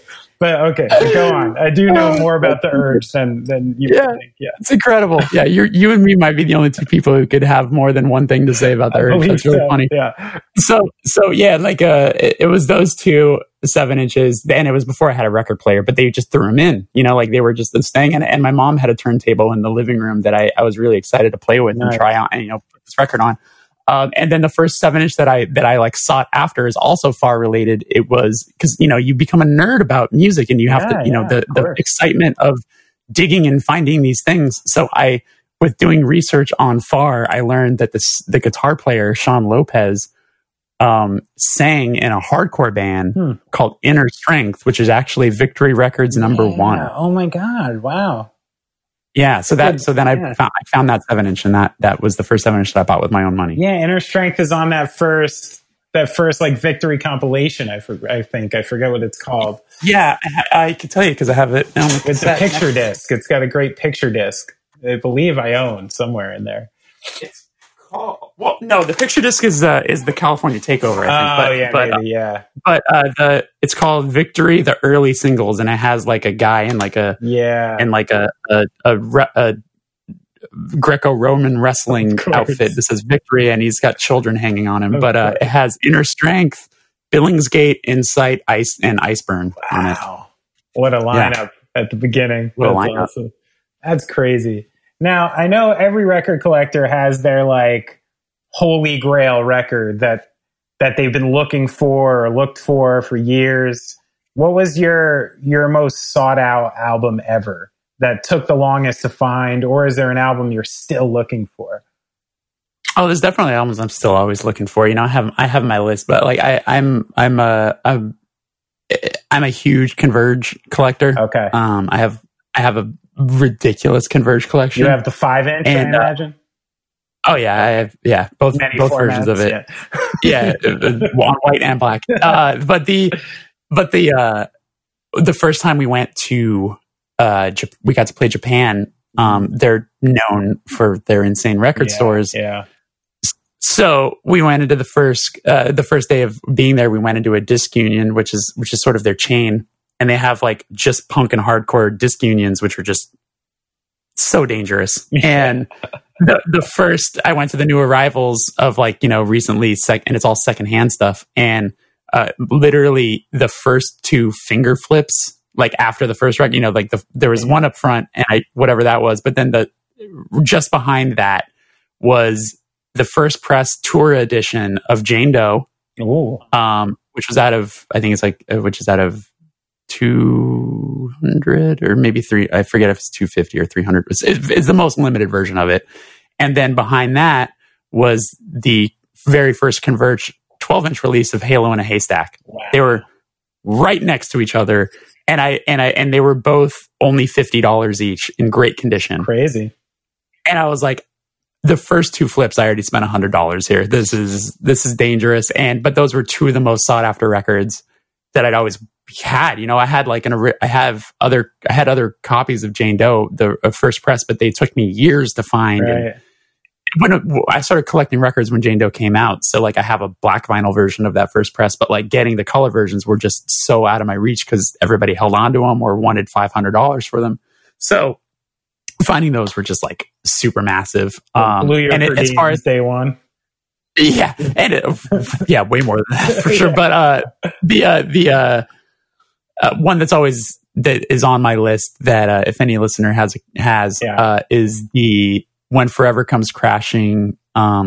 There's I have every other color of it, but I don't have the most limited color, which is the clear vinyl version, which I think is out of 100 or 150. It's just okay. It's never come my way, and as much as I can just dig for it on eBay and Discogs, there's certain records that I like to have find me through going to a record store. That's cool. I think it's more fun. Like if it's a record that I just kind of want or I think is cool, I'll get it off Discogs out of just like 2 a.m. I'm up and I'm feeling frisky, and I'll spend $30 on that. Yeah.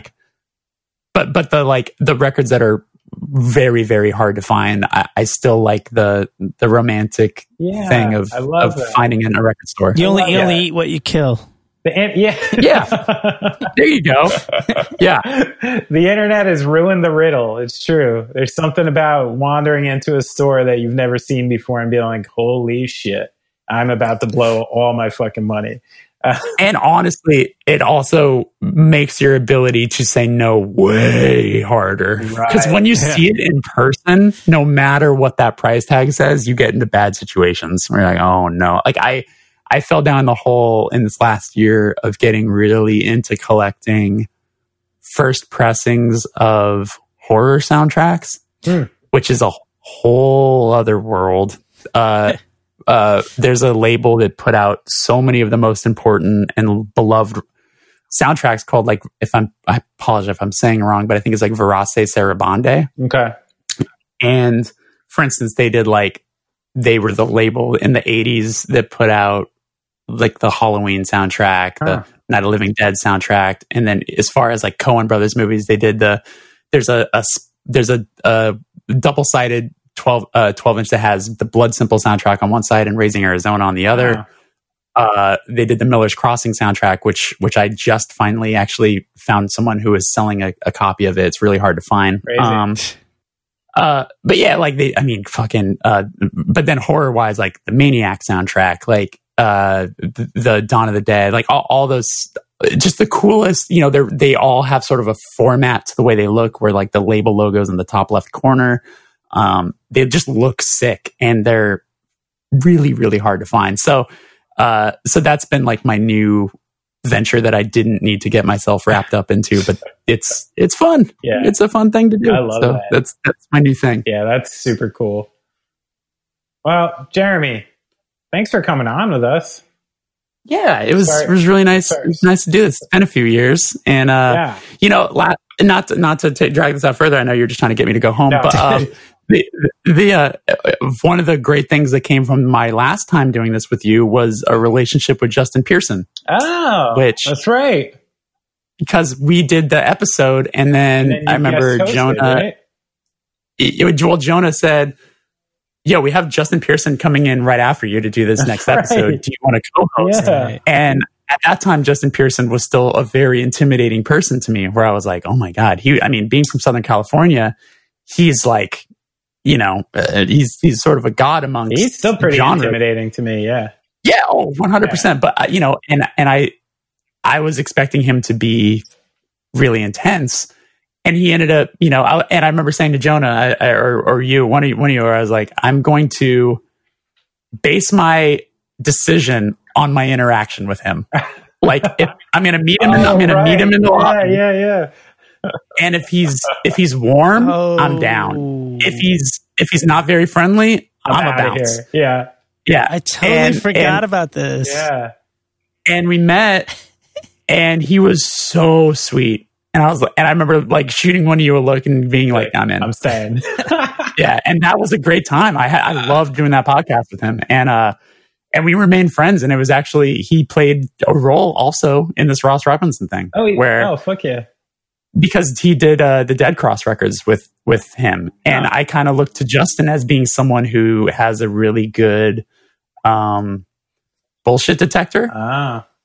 So I'm thinking if Justin's doing not only one record, but multiple records with this guy, he's got to be something special. And having Justin say, yo, the way I approach music changed after working with Ross. Wow. Like he's my fucking guy. So I was like, all right, you've convinced me. So, Brad, you hearing this? You hearing this, buddy? We're building bridges, forming relationships. I think we maybe even have a right to take some points on this album.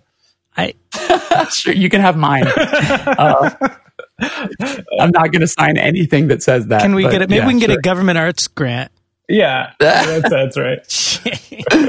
Well, thank you so much for having me. Thanks, I have to go run and get a COVID test now. Oh, dude, thanks for coming on. You going to Dodger Stadium? I want to Dodger Stadium, baby. All right, enjoy Chavez Ravine. Whatever that means. All right, I'll see you, Jeremy. Thanks, man. See ya.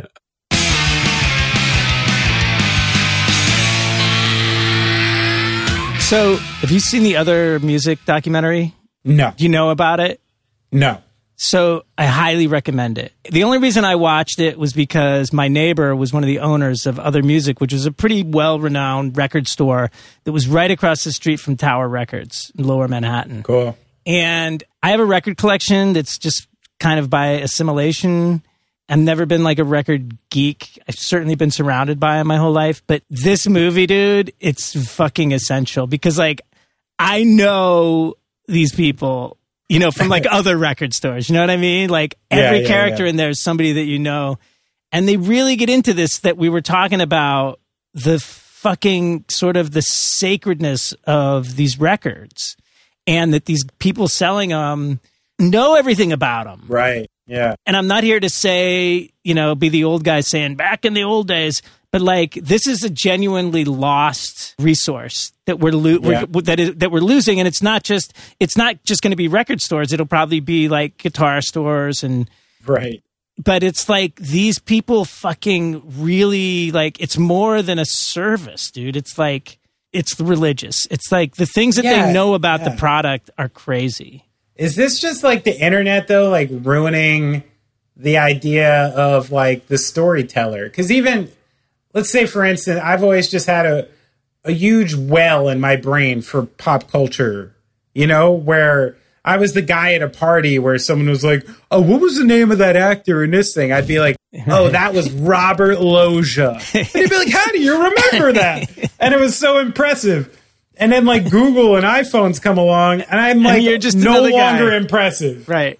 Because everybody knows who Robert Loggia is, right? So is this just taken away? Like you used to go to record stores, and if you wanted to know like the story of this band, they would know. Somebody would know. What was like the deal with this band? And then all of a sudden they'd tell you where they were from, their inception story, and the other bands they were in, and it took you down a different. Like Jeremy was talking about, you got one record. You saw another name connected to the record, even in like a thank you list or something. Right. You'd be like, who's that? And then you went to that and you started going down these tracks. And it's like... Well, there's a good scene in this film where a guy walks in and he goes like, like I'd like a record that's like I really like Lou Reed, but I want a record by somebody I've never heard of. Right. And like, dude, you can't, there's no amount of Googling that's going to that's going to sort that out for you. You know what I mean? That is how I discovered Nirvana. Oh, really? Literally how I did it. So I talked about it a little in the interview. Like, I used to go to these record shows. My mom was a collector. My parents are divorced. My brother and sister are gone. And my mom wanted to go to these record shows. She would get me to go by like giving me a little bit of money I could spend on my own shit when I was there. Right. And at the time, and taking me out to eat wherever I wanted. This was the deal to get me to go. But I liked it. I liked going to my mom. She didn't drag me there, And I went in there one day and I was talking to a guy and I was telling him what I liked. And I think I was talking about like some cock rock stuff and like maybe Led Zeppelin and shit like that.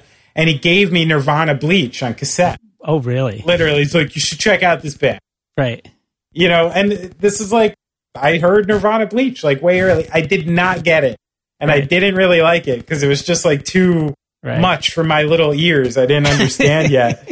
And then like Nevermind came out and I bought it even a little before like they got super famous. Right. And yeah, like it's literally how I discovered Nirvana, was just going to one of these guys and being like, hey, this is what I like. Yeah. Yeah, and I kind of miss that. I even worked at a record store at the tail end of when digital killed record stores.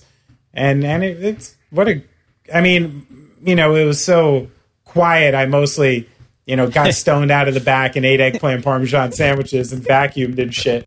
But, you know. I think that's what record store guys have always done, even when it was busy. Yeah, even when they were busy. Yeah.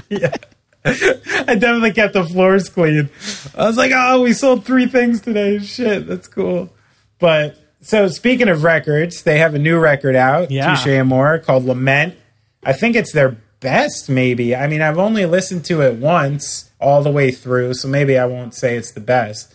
But I heard the advanced copy, and they're definitely running to the next level. Like, Touché Amoré sounds real good and dynamic, and I could see them breaking into some like areas that maybe they hadn't broken before, and they're, you know, going on. I think their first record's over 10 years old now, and they're just turning into one of the good mainstay hardcore acts that are around. So everybody definitely check out this new record and check out Jeremy's new podcast, the first ever podcast, which I thought he was going to say was an ironic take, being like, oh, everyone has podcasts, I'm the first ever. Right. That's what I thought it was. Yeah. I thought he was being tongue-in-cheek, but really it's interviewing people and finding out what the firsts and the things, you know, the firsts of their life are. So there's a pretty cool concept.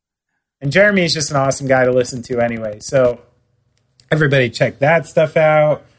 He's just Jeremy X Bolm on Twitter and Instagram. Touché Amoré is just Touché Amoré.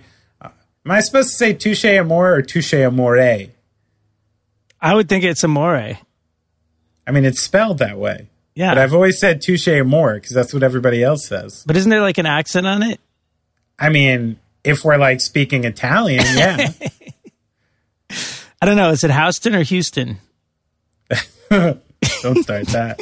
I always feel bad for New Yorkers are such I know. You know, it's ridiculous. How the fuck are you supposed to know it's Houston Street in Greenwich Village? And you just got to hold that over people. Yeah. It's so mean. You know, I would, if I was from somewhere else, and it would spell Greenwich. It would spell Houston. It does spell Greenwich. You're right. Come on. Yeah, that was not fair. Not cool. Not cool. Anyway, check out the record for sure. Can we announce that we're going to have some quality new content on Patreon this weekend? Yeah. Yeah, so we have a Patreon account, patreon.com/goingofftrack. There's a lot of old content, bonus content on there. There's a few totally bonus podcasts that are not available anywhere else. And we're about to post another one with the Hiltzes. The Jersey Legends. It's a really good podcast. Yeah. It's a show that was going to probably originally be available to the public, but it's a little personal. Although, I mean, it's if you're anywhere connected to Benny or his scene, it's not that personal. But that's true. It's great. We talk about a lot of stuff that even I know about. So it's good. But that'll be available only on Patreon. So yeah, get over there if you want to be a patron. What's the address, Brad? Patreon.com/goingofftrack. You know what we need? We need like a 1-800 Cars for Kids thing going on. Oh, God. Why did you say that? We need our slogan song. Okay. Anybody out there wants to make the slogan for us? We've had some awesome contributions for our Mystery Friend theme. But feel free. Oh, yeah, we need alien contributions. Feel free to send us like any theme music you want after you build Benny his Wikipedia page. Yeah. And go to ASCAP.com and write me in for some points. That's a whole nother. I think, or call him and ask him to write a hit song with you that then becomes a hit. Yeah. That'd be easier, I think, than rearranging your ASCAP. Hey, Brad, do you want to know something I never told anyone? Now that we're almost at the end of this podcast, let me know. In 1984, I wrote "I Want to Dance with Somebody," and you haven't got it, and I didn't take my points. Yeah, see, yeah, dude? I was just like, you know what? I love music. This is a great song. I just want to give it to the world. You didn't know. I was only 4. You didn't know. You didn't know. I was altruistic, Yeah. And I didn't take care of myself. My life would be different if Whitney just gave me some money. Seriously. So that's a lesson for everyone. Yeah, get your points, dude. Get your points. All right. Well, I'll see you, Brad. I will see you next week.